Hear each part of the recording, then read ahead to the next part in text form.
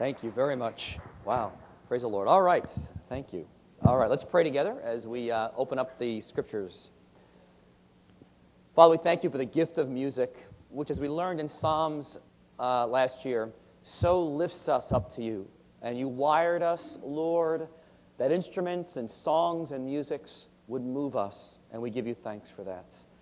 And that what unites us as a people is our worship of you, the living God. So thank you, Lord, for voice. Thank you for the saxophone. Thank you for whoever wrote that song many, many years ago.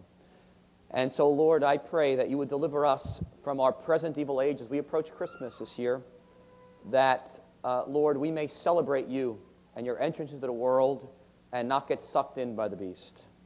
So, Father, as we look at this very, very difficult passage, I pray that you would give us ears to hear what the Holy Spirit is saying to us today. In the name of Jesus. Amen. All right, let's go to Revelation chapter 3. And again, we're in the series on the book of Revelation. And we are just finishing up chapter 3. And this book was written in the first century to a group of churches that were being pastored by the bishop, John the Apostle. So he knew these churches very well. He traveled around to them. And so he's writing really to two groups of people in these churches. The first group is a group that's been suffering for their faith, and many of whom are dying. The Roman Empire has unleashed a tremendous persecution against the church. Folks who are standing up to bear witness to what is true, are suffering, and in some cases dying. And so this book is written to them to encourage them to stand firm, not be moved, bear witness to what is true, even at the point of death. And so it's written to that group of people. At the same time, it's written to folks in these churches, and some of these churches which are compromising with the beast of the Roman Empire, which is the image that's given. I'm going to keep that throughout the whole book.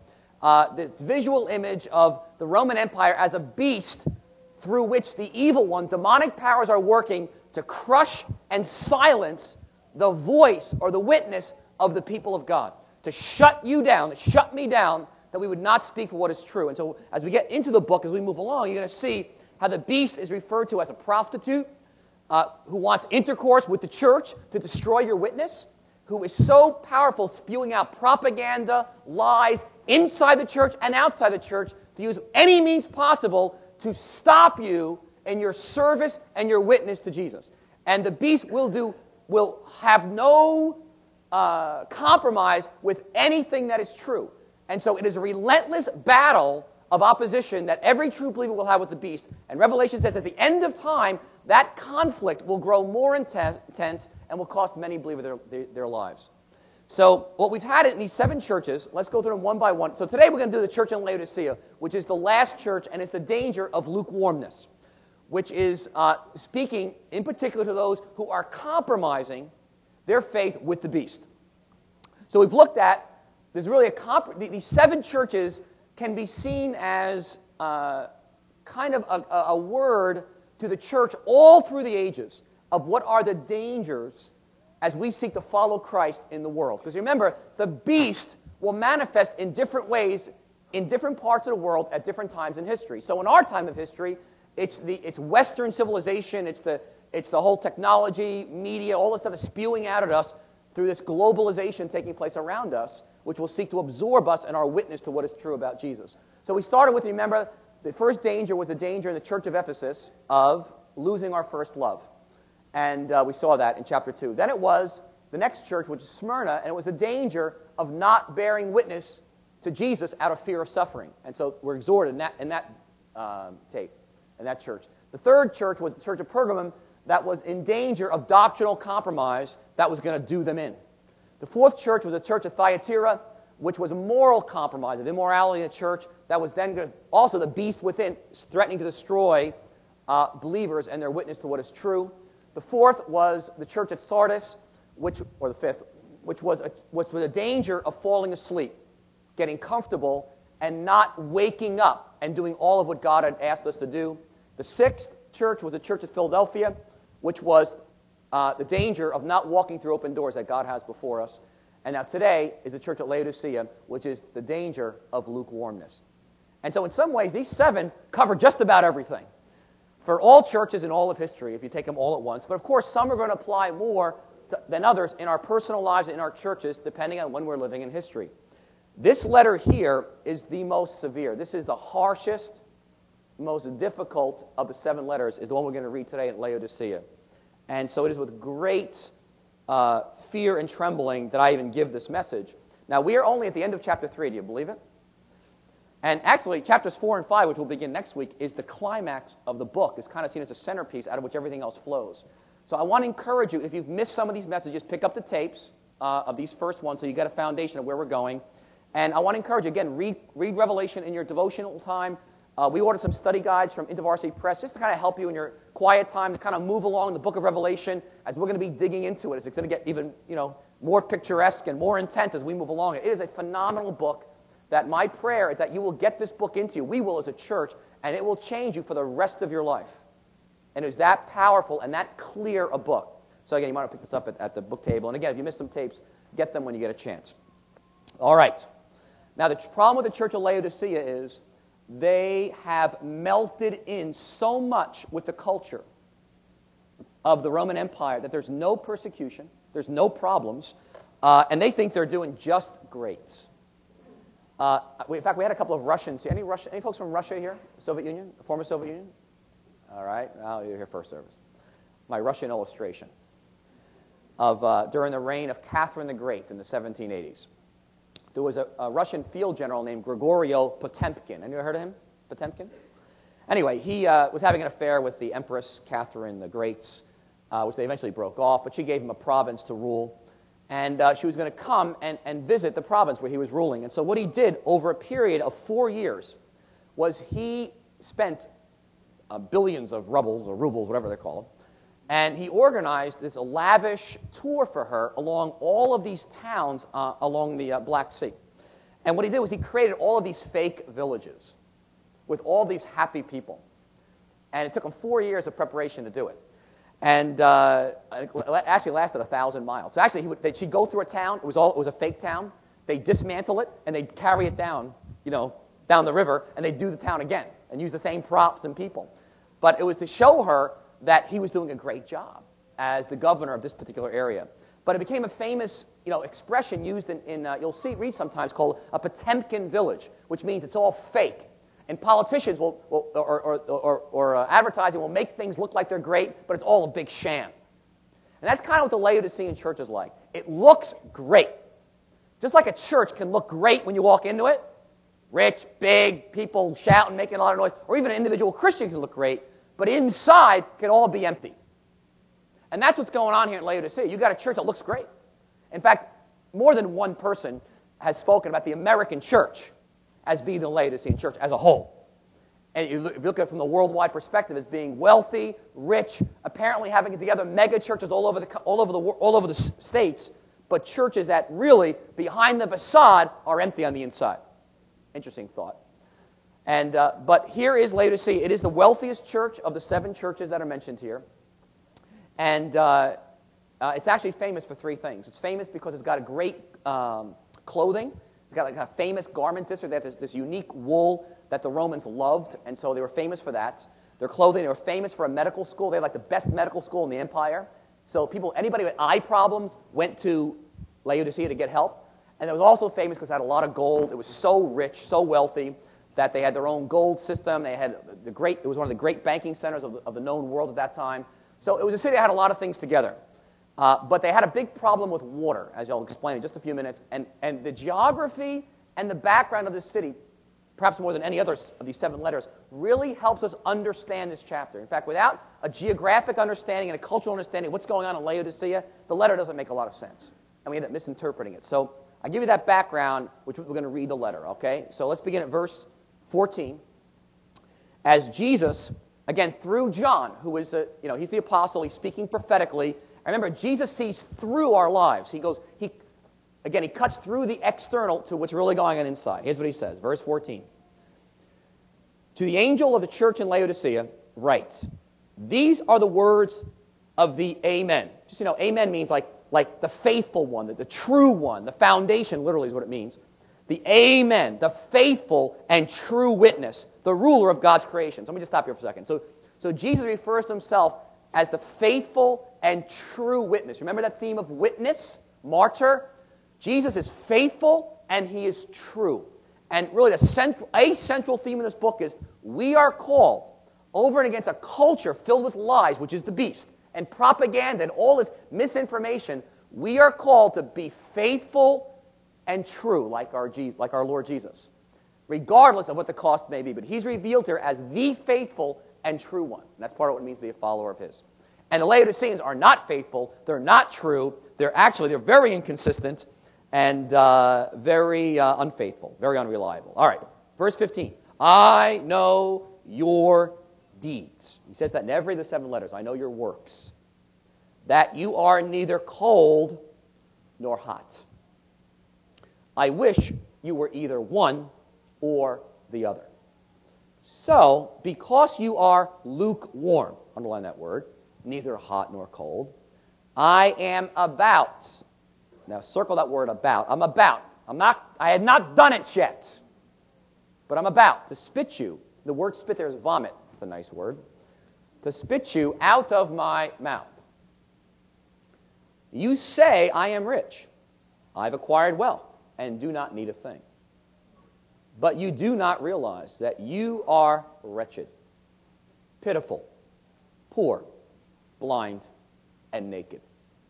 I counsel you to buy from me gold refined in the fire, so you can become rich, real rich, and white clothes to wear, so you can cover your shameful nakedness, and salve to put on your eyes, so you can see. Those whom I love I rebuke and discipline. So be earnest and repent. Now here's the key verse. You've heard it a million times, but underline this verse if you got your Bible and you got a pen. Here I am. This is the good news. Here I am. I stand at the door and knock. If anyone hears my voice and opens the door, I will come in and eat with him and he with me. To him who overcomes, that's to him who listens, I will give the right to sit with me on my throne, just as I overcame and sat down with my Father on his throne. He who has an ear, let him hear what the Spirit says to the churches. Amen. All right. Now, I'm going to start with the bad news. All right? Then we'll get to the good news. You want the bad news first or the good news first? Let's get the bad first. Let's get it over with. The problem was, I think I so buried people with the bad news, the first service, I had to beg them to take communion for the second service, all right? Now, because the bad news is bad, but the good news is good. So, help me to balance this off here. All right, so the bad news first, which is really, the bad news is about lukewarmness. And that's the theme here. It's the danger of lukewarmness, which is, this is tough. This is going to hit all of us here, all right?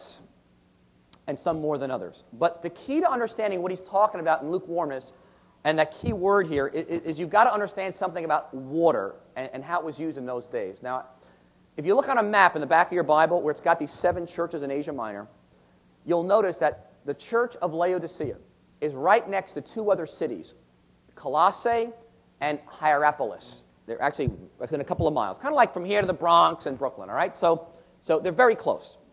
And so when he's talking about hot, cold, lukewarm, he's referring to a couple of things that they all knew about. So this is going to give some insight into the passage. First, he's talking about the imagery of water is these things called hot springs that were found in Hierapolis. Now, in the ancient world, when you were sick, either you went to one of the temples, goddesses, like Asclepius, but one of the things you would do is you would go to these famous hot baths. Now, a city right next to Laodicea that you could actually see from Laodicea, and there's so much excavation and lots of research done on this. So this is not even like a new idea. This is very, very common. But that they could see from Laodicea these hot baths that spurted up, in Hierapolis, a city right nearby. And these springs, people would go to, these hot baths, when you were sick, to bathe, to get well, open up your pores, kind of like go to a steam bath, or a sauna. You would go to these hot baths. It was very well known in the ancient world, kind of like a hospital. And so when he's speaking about hot, they're thinking of these hots, hot baths, hot water of these waters of Hierapolis, okay, that people would go to. So you would go there, you'd get comforted, you'd get healed when you went there, okay? At the same time, there was cold water that came from the city of Colossae that was also well known in the ancient world and famous. And the water from Colossae was famous because it was so refreshing. Here we are. All right, I think I spelled it wrong. Excuse me. But the cold water was so refreshing for those who are weary that it, too, was kind of like getting the best spring water. Where do we get our spring water from? Colorado, upstate New York? I don't know. I just know we have good water in Queens, though. Let's not forget that. But Colossae was well known for its cold water. Now, at the same time, so when he says, I wish you were either hot or cold, most scholars believe, and I'm in agreement, that he's referring to this. He's not saying, oh, I wish that you were cold for Jesus. No. What he's saying is that I wish you were either hot and that you were giving out healing medicinally to those who were sick around you with your life. Or I wish that you were giving out cold water that was a blessing of refreshment to invigorate those who are weary in their travels of life. But the problem is, you're neither hot nor cold. You're not blessing anybody with what I've given you, your gifts, your talents, your energy, your time, your money, your resources. You're living for yourself. You're neither hot, like the hot medicinal waters of Hierapolis, nor are you cold, which is refreshing people. You are lukewarm. And actually, lukewarm is very interesting because Laodicea also is famous because they built this aqueduct that would take the hot waters from this city, 6 miles away, and it brought it all the way down to Laodicea. It was quite a big construction project, but it didn't work.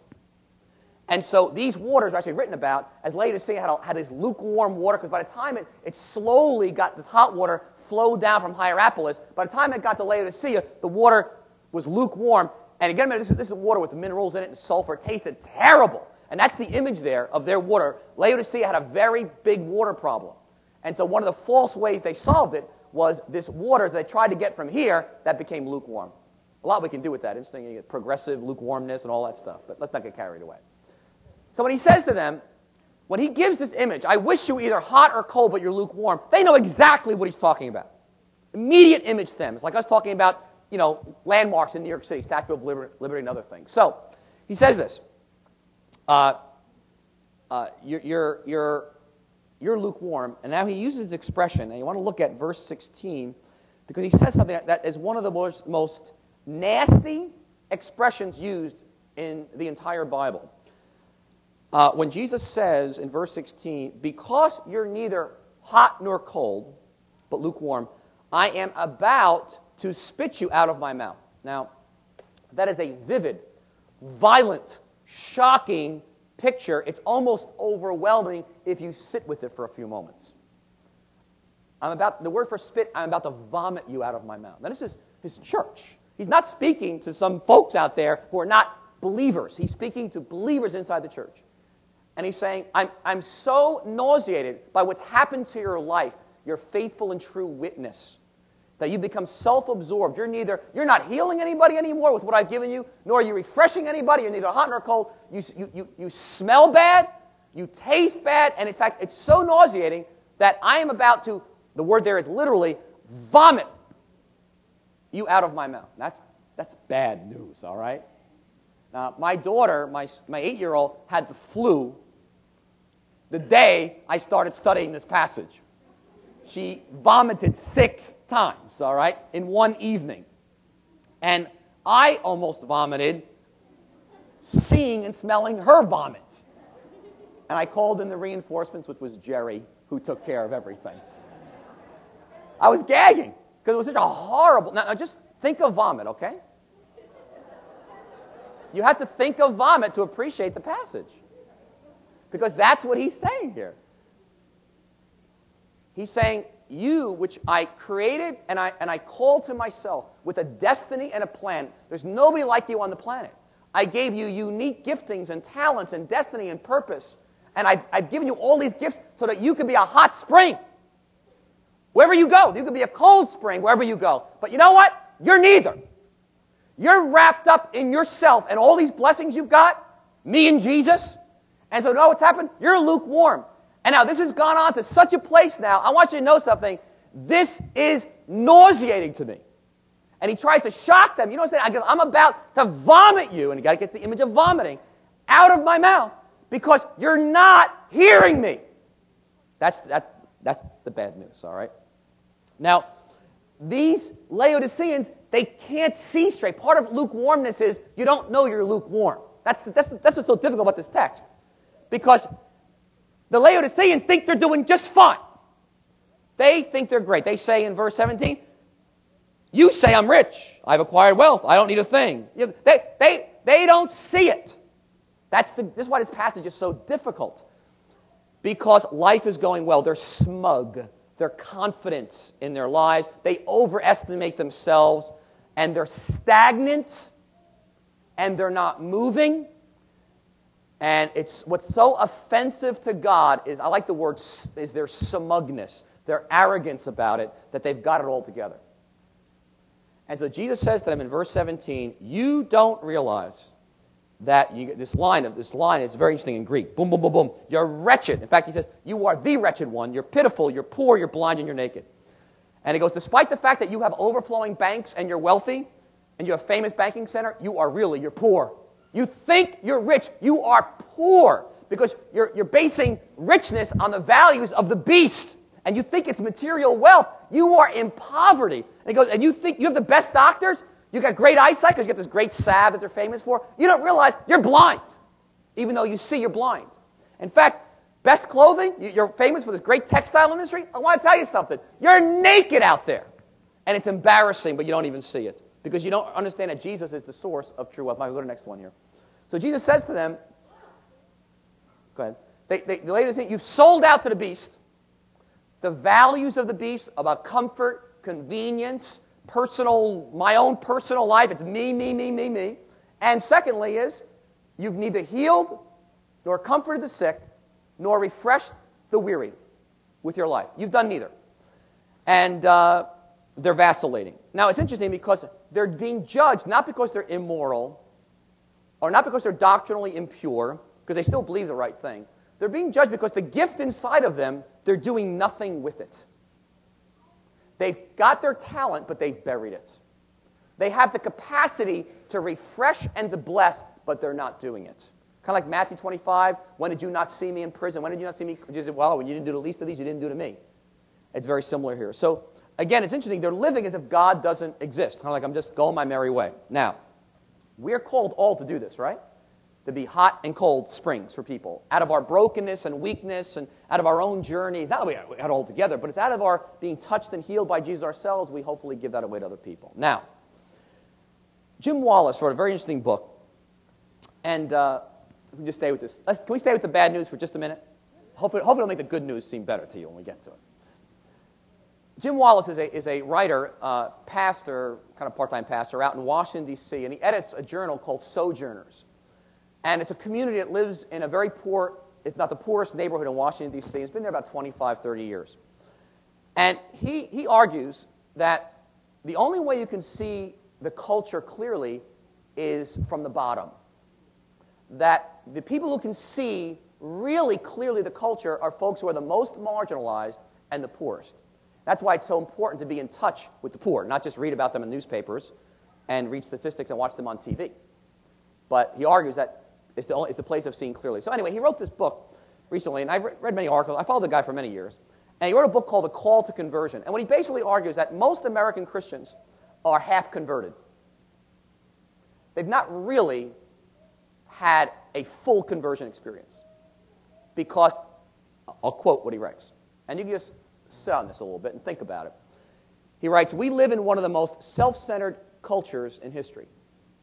Self-fulfillment and individual advancement has become our chief goals. The leading question of our times is, how can I be happy? And how can I be satisfied? And this self-centered culture has produced a self-centered religion that says, what can Jesus do for me? Jesus can make you happier, self-satisfied, well-adjusted, and more prosperous. Jesus doesn't change our lives, but he improves them. And so conversion, he writes, is just for ourselves and not for the world. That American conversion is about me. It's not about refreshing other people. It's not about a mission that God's got for me in my life and the world, an entire change of direction. Some of you were in this in-depth Bible discussion we did on Acts a couple weeks ago. And we looked at the conversion of Paul, which is given an entire chapter in Acts chapter 9. And why it's given, we talked about the reason it's given to us is it models for us what does it really mean to become a Christian? What's it really look like? And we talked about how for Paul, he models becoming a Christian is you may not be struck on the road, knocked off your horse by a light from heaven, but everybody is going the wrong way and turns around, repents. Everyone has a personal encounter with Jesus as part of conversion. I hear somehow his voice speaking to me. I'm broken. I fall down, I'm humbled, and then my eyes are opened, and I see Jesus. I receive the Holy Spirit, I'm filled with the Spirit, I am baptized, and then my whole direction of life has changed. I'm involved in mission to the world around me.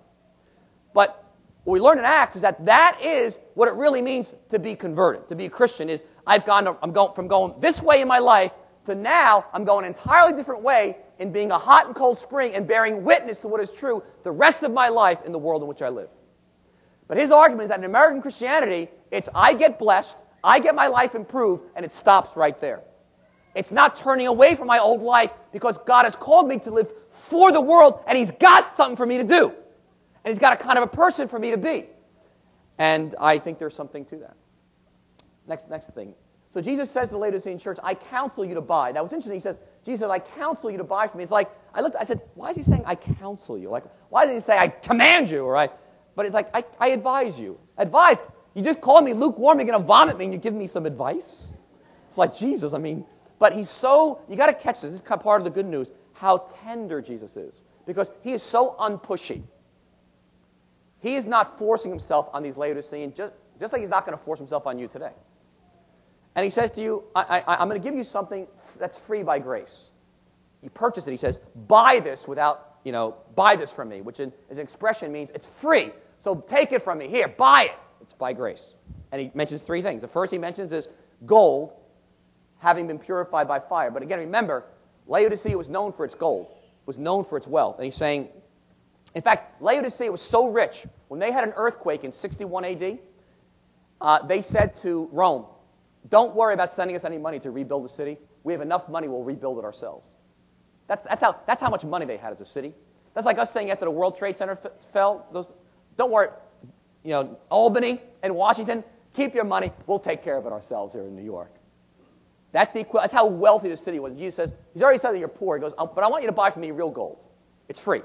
He calls it having been purified by fire. He's referring to that expression in the New Testament of as you walk through life and following Jesus. I hope you found this out. You hit a lot of trials. Have you found that out? And so, in fact, some of the people that give you trials are right in this room. But it's through trials that your faith is purified by fire. And the only way you mature in Christ is through diverse trials. James chapter 1, verse 2. There is no other way to grow mature in Christ but through valleys and trials. But the Laodiceans don't want that. They're going after worldly gold. He says, no, I'm free. I'm going to give you something. I'm going to give you gold purified by fire if you'll take it from me. And it's called genuine faith that's indestructible and eternal. Then he says, I'm going to counsel you to buy from me, number 2, white garments of purity, which basically are good works. In this case, he's referring to your works before me. Nothing, you're not a Christian, but your works are shameful. They're disgraceful. You're walking around naked because you're not doing what I asked you to do. And he's saying, I'm going to give you white garments of purity. Just do what I've asked you to do. I'm giving you the power and the grace, and I'll give you joy in doing it. But take it from me. These white garments, put them on. It's not going to be so difficult. And then he goes, thirdly, I counsel you to buy from me some eye ointment because you're blind as a bat. And you think you can see, but you don't see clearly. You so bought into the beast that you think that what are lies are true and what is true are lies. You've gotten so twisted in how you see life right now. Take from me some ointment. Forget the ointment from your best medical school that'll heal lies. I'm going to give you what can really touch your eyes and enable you to see. Now, in their blind self-sufficiency, you ready for this? The Laodiceans had excommunicated Jesus from their church. That's the image that we're given in verse 20 when Jesus says, behold, I stand at the door and I knock. He's saying that you've put me out of the church. Now, don't get all confused, all right, with me about the image about, oh, I mean, Christ is in me, I become a Christian, the Holy Spirit comes to live in me. Just stay with this image. I understand that. But what he's saying is that, in effect, you as a believer have excommunicated me from your life. You've thrust me out of your life. And so now I'm on the outside of your life, and I'm knocking on a door trying to get in. He's speaking to believers here. Now, because you're lukewarm. Now, I don't have all the answers here, so this is so heavy. But what does it look like to be lukewarm? I think we got to ask yourself the question. I'm going to go back a little bit. What's it mean to be lukewarm? Well, we don't know fully, but I do know it. The bad news is, I think lukewarm has something to do with I have talents and gifts given to me by God, and I don't use them. To be a hot spring of medicinally healing people, or be cold waters of refreshment. That I take the gifts and the talents that have been given to me by grace, and I live for myself. I bury them. I know that's part of it. I think also a part of it is when I'm lukewarm is that I'm not functioning out of love. Receiving love from God and giving it out to other people. Being. I think it also has to do with eating and drinking with Jesus. Living out of fellowship with the person of Jesus, out of which I give out. But I don't know what else it means for you as you think about what does it mean for you to possibly be lukewarm. Are you doing and are you being the person God's asked you to be and do? Nobody can answer that question for you but you. But I want you to look at verse 19. If you feel rebuked by the bad news, that's good. Those whom I love, I rebuke and discipline. If you don't hear his voice, if you're not struggling with God at all, you're in trouble. Where's my little notes here? Don't worry about the final judgment of God as long as you hear God talking to you. When you no longer hear God talking to you, you'd better be afraid of final judgment. Because those whom he loves, he's rebuking. When you are no longer hearing his rebuke, you're in trouble. When your heart has grown so hard that when he knocks on the door, it's so faint, you don't hear a thing anymore. That's when you're in trouble. You know what hell is? Hell is, as I like what C.S. Lewis says, hell is God gives people what they want. They don't want to be with me, I let them go. When God lets you go and you feel nothing and hear nothing anymore, you know you are in deep trouble. But if you are here this morning and you're in pain because this is so heavy for you, you're feeling rebuked, you know you are loved. Verse 19, those whom I love, I rebuke and I discipline. But when you no longer are hearing that rebuking word from Jesus who loves you, that's when you better get really scared. Now the question we have to ask ourselves, when Jesus says to these believers, I am about to spit you out of my mouth, does he really mean it, or is he just saying it for effect? Because we have a struggle here. I'm going to lay it out before you, all right? Here's the struggle. The Bible says very clearly, when you accept Jesus, remember that series on Galatians and Romans? And Paul makes it very clear it's a legal moment. You accept Jesus as your personal Savior, you invite him into your life. You are justified. God the judge declares you innocent, pardoned, not guilty, once and for all done. And then you are adopted, another legal ceremony. You're adopted into the family of God. God is no longer your judge, he's your father. You're an heir to all the glories of heaven. You are given the Holy Spirit by which you experience his sonship, his daughtership, Abba, Father, and it's done once and for all. And the Father says, if you're in my hand, no one can snatch you out of my hands, right? You're not. The Bible's very clear. You're not adopted, and then you're unadopted when you mess up, and then you're readopted, and then unadopted, and readopted, and unadopted. But there's a place we're to be living in, which is, I know I'm a son. The Spirit bears witness with my spirit that I'm his son, I'm his daughter. And the Bible's clear on it. I believe that. At the same time, the New Testament has all these warnings in it. And if you don't take the warning seriously, you're not listening, or I'm not listening to what the Scriptures are saying. And what he is saying to these believers is, if you don't respond to me, I am going to vomit you out of my mouth. He's saying that. And he's not just like saying it like for effect. He means it. And, I mean, what do you do with that? It's supposed to shake you up. Could have Jesus in one hand and the world in the other, and they were going to be strong enough to walk this out alone. because lukewarmness is very powerful and very difficult to come out of. Again, these folks in Laodicea, they can't even see it. And he's slapping them around. So, Jesus says 3 things for them to do. The first is, he says, be earnest. Now, what's interesting, be earnest. Look at verse 19. Okay, now how are you going to come out of it? Here's the good news. Be earnest. Now, by being earnest, that's the word for be zealous. Like, it's a present tense, like I got to get out of this thing. Like that kind of attitude. Like, if you're like, yeah, I think I really should do something about this. You've already missed it, okay? You've got to feel a sense of desperation, like, oh my goodness, I'm in trouble. Now, if you don't know, you can fall into lukewarmness at the drop of a hat. You don't know yourself. We all know it. That any of us, at the littlest things, can fall into it. But it's an earnestness. And secondly, he talks about repentance. He says, be earnest and repent. Now, that word repent is very interesting because it's a one-time act. Boom. Now, there's something you can do today to come out of it. Just one step you can repent, which means, repent means you're turning away from the way you're living. You're living a certain direction. Repentance means turn around. You're turning from this, but it's with zeal.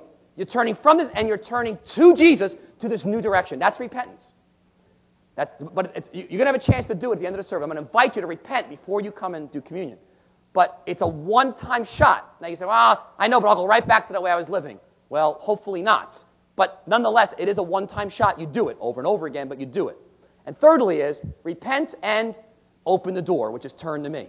Now, here's this image. Now, this is the great, great news. In fact, I was so overwhelmed by this, I didn't even know what to do with it. I'll be honest, I had to stop studying the passage. I just had to put it down for like 2 days because I was so incredulous by this open the door image.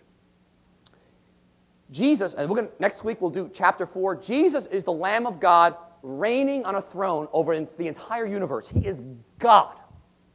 He is the Lord of all. His words created the universe. His word sustains every molecule and atom in the universe. He's keeping your lungs pumping, your blood flowing, and yet he, in this picture here in verse 20, he's outside the door of your life, pleading with you to get in. And you're nauseating to begin with. Do you understand how incredible it is? They're lukewarm and they smell. They're vomit-worthy. But he loves us so much. He says, I am knocking because I am pleading. It's a God who is so weak, he hangs on a cross. It's a God so weak that you, whom he could crush with a word, he's knocking on your door. May I please come in? Because he's not going to force himself in. He's not storming the gates. He's not pushing himself in. He's saying, I want to come in and have that intimacy with you we used to have. That kind of relationship where we had fellowship, where it was fire for you, it was a joy for you, where we're friends, where you hear me and I hear you, where the word there, you eat with me. We're eating. In ancient Near East, that was a common meal of loyalty and covenant. And he goes, I want to come in. But open the door, only you can do it. And he's so weak as our great God, and he appears weak. You know what I mean? He's strong, he's mighty God. But he longs for you that much that he's knocking. He's not pounding the door. He's not busting it down. He's just knocking. I want to come in and eat with you again. It's a gift. It's love. It's free. It's grace. Grace, grace, grace 1,000,000,000 times over. What grace for these crumbs. For us. And our sin, he loves us that much. You got to let that overwhelm you. The love of Jesus for me and for you, that he's knocking on a door. And there's a famous picture. Do we have the picture? And I'm sorry it didn't come out that clear, but you may have seen it in some books. Anybody seen this picture? Raise your hand. Anybody seen it? What it's famous for, I'm sorry you can't see in the balcony or back very well, but this is Jesus, and he's knocking. Sorry he's got a halo. What are you going to do? You know? But you see his hand there? He's knocking? He's knocking on a door, but the key thing about this picture, this painting, is that there's no knob on the outside. There's nothing for him. Jesus can't open the door. I mean, the door has to be opened from the inside. And that Jesus respects your freedom. God created us free human beings. And a love relationship with any human being has to be based on freedom. And Jesus doesn't force you to love him back. He doesn't force you to want to enjoy him. Do you understand? If you don't want to be a hot spring or a cold spring, you don't want to have fellowship and eat with Jesus, he's not going to force himself down your throat. He's going to ultimately allow you what you want, which again, as C.S. Lewis says, that is hell. When God lets you totally have what you want and you're gone. You can be without me for eternity. But the picture of him pleading, and now if you look at that, Jesus is asking, you ready for this? He's asking to be a guest in your house. Ugh, that hurts. He's asking, he's knocking like, can I be a guest in your home, in your life? I mean, he owns your life to begin with, but he's asking to be a guest. What's interesting is that in Roman times, the Romans were known to exploit Laodicea because it was so wealthy. They had all their parties in Laodicea. You can't see all the generals in Rome saying, let's go to Laodicea for a weekend of partying. And they forced the Laodiceans to be hospitable. But Jesus does not force himself on us so that we be hospitable. He's very gracious. Says, if I'm knocking on the door. Now look at verse 20. Now he's speaking to the whole church. Hear this. Can you hear this? Here I am. As someone said first, I feel like he's so far from me. Jesus says, behold, or here I am. I am standing at the door, and I am knocking. Now he says, he's speaking to the whole church. Then he says, now, if any individual, now he speaks to the individuals. If anyone here, in this place, now second service, if anyone, Jesus says, hears my voice. Now, right now, can you hear through what's going on in the service, worship, the word now? Jesus says, if anyone hears my voice. You say, yeah, I hear him. I think I hear you, Jesus. And opens the door. Because it's your choice. You've got to do something now. Remember, it's repent, but it's open the door. You're saying, okay, I'm letting you in again.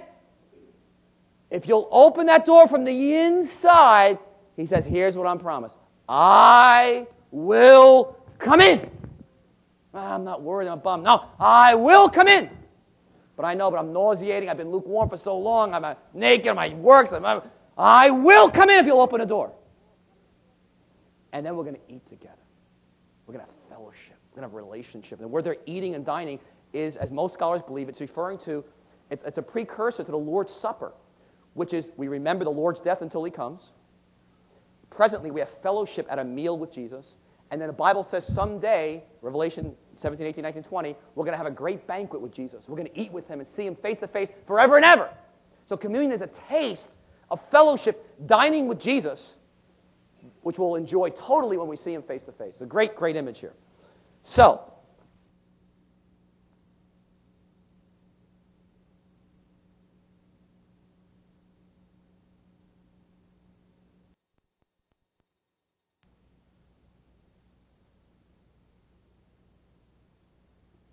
here. Now, let me close with this little verse, verse 21. There is a great promise here. In fact, the greatest of all the 7 churches' promise. Here's what he says. If you will, hear the bad news, now hear the good news. I love you. I died for you on the cross. I paid the price for your sins. I rose again. You don't have to pay for them again. Let me in your life again. Don't keep me outside the door. But if you'll let me in, here's what I promise. Verse 21, Jesus says, I will give you the right to sit with me on my throne. I mean, oh my gosh. Can you see yourself sitting on a throne with Jesus ruling the universe? Oh my goodness. It's ridiculous. He's just about, it's the same people that are nauseating him. And he's saying, you're going to sit with me on my throne forever. And all you got to do is repent and open the door and receive a gift, have fellowship, and let him use you as hot springs and cold waters to those around you and live a life which he made you to live anyway. And he goes, you'll reign with me. The highest honorable conceivable he offers the Laodiceans. He's offering to you what a destiny, both on earth and eternally, he's offering you in this room. If you can hear, if anyone hears my voice, so don't worry about everybody else in the room. Forget about them. If anyone, you, says Jesus, if you hear my voice and open the door, I'll come in.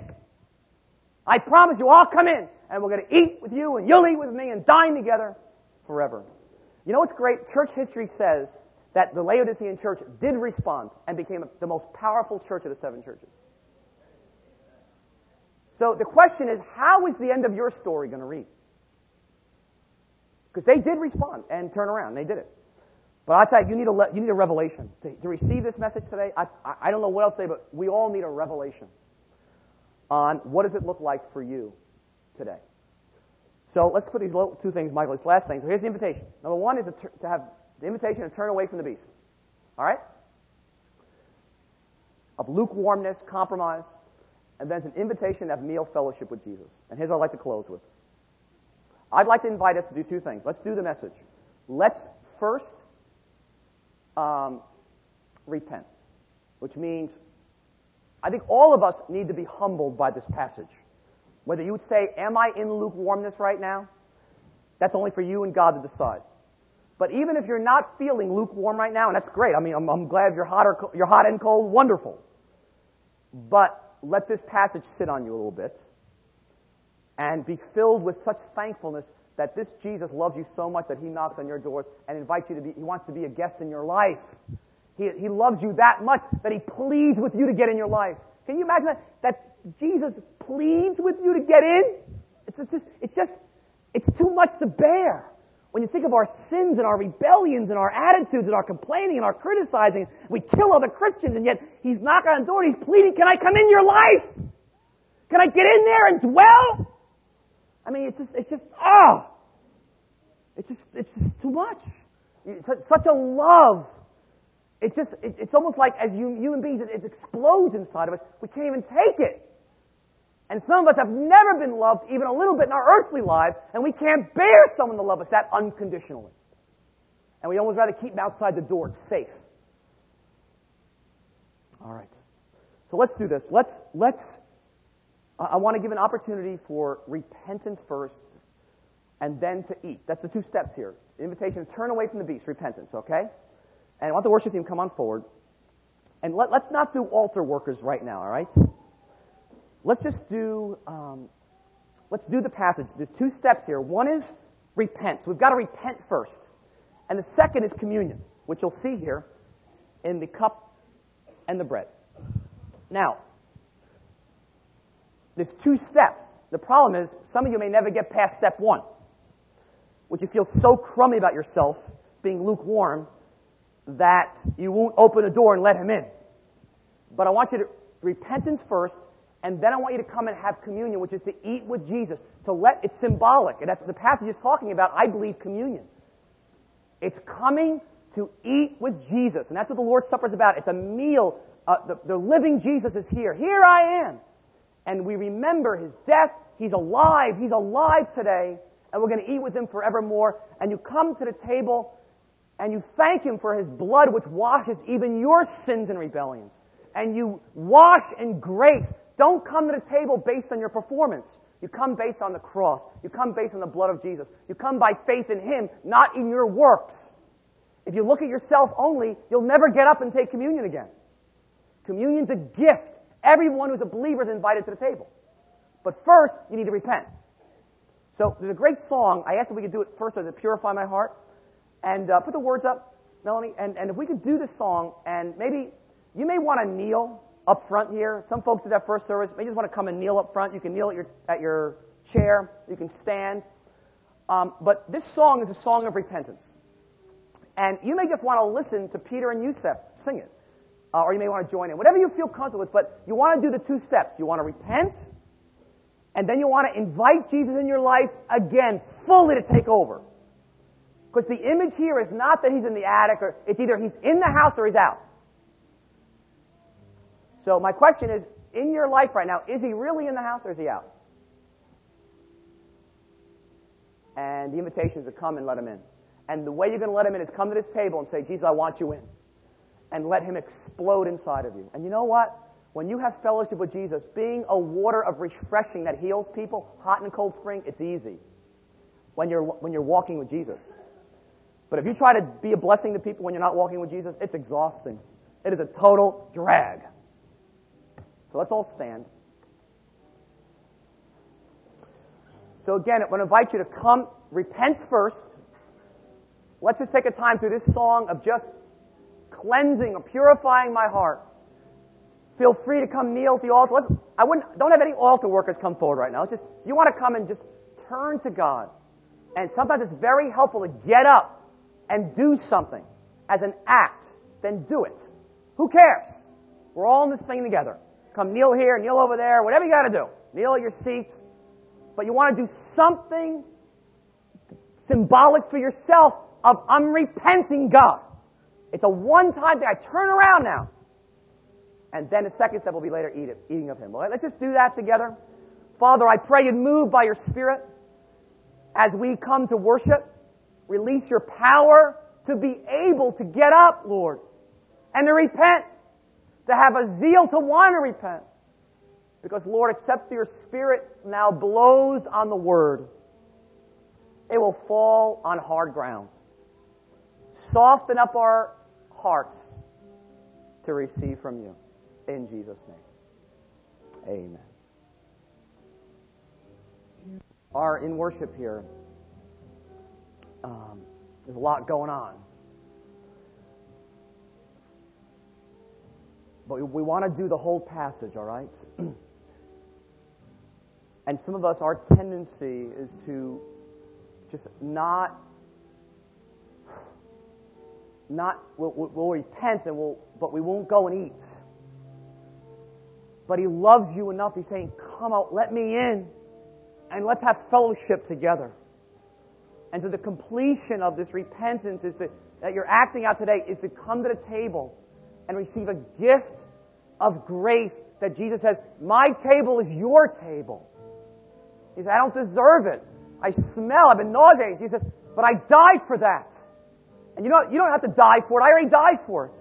Now come and receive now my blood, which is over you, the new covenant of grace, my body, my life inside of you. I love you. I want to eat with you. I'm pleading with you. Let me in now. And I want to invite folks to come on forward. In fact, we have our altar workers. I want you guys now to come forward up to the left there, and I want you to come and you be up there and praying. And as we worship, I want to invite you to come and take communion. I know everything is saying for many of you in this room, I don't deserve to take communion. And you want to say, I hang on to Jesus alone for my salvation. And to the best I've been able to this morning, I repented. I'm turning around. By God's grace, I'll follow through. But you need to eat and drink of Him. You need to come to the table for sustenance and power and life to enable you to get out of here and walk a journey that's going to be different than when you walked in there today. It's part of the package. It's in the text. It's in verse 20. So that voice says, you're not worthy. You got to hear, yes, but He is worthy. And I come to the table in the name of Jesus alone. That's it. The only way anybody can come to the table. We're all on equal footing here. In the righteousness of Jesus alone we come. And so you come with your head held high because what a loving Savior we serve, who hates sin enough that He died for it and went to hell on your behalf. You don't have to go twice. He did it.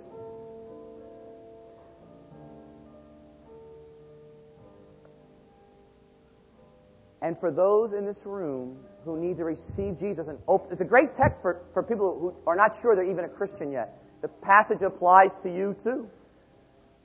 Jesus says, open a door and I will come in. And I want you folks, as some did first service too, I want you to come and receive Jesus and let Him in the door of your life. This is the verse that God used when I became a Christian. I could hear Him knocking on the door of my life. I knew He was trying to get through, and I had been shut down for 19 years. And I finally said, all right. And once I opened the door, He came barging in. He did come in. And I've never been the same since. But it's a gift. I felt so unworthy. I knew I'd lived such a crummy life. But I never knew of such a grace and such a love as Jesus until that moment. And so I want you to come too. As we to call folks forward to come for prayer, to become a Christian for the first time, or you just want to come for prayer, you got to let Him in again and come back. And we want to pray. We're all in the same boat here. We want to pray for each other and bless each other. Okay? Amen. All right. The altar's open. Let's worship. The two tables are open up there and down here. So come on forward for communion. All right? Let's worship.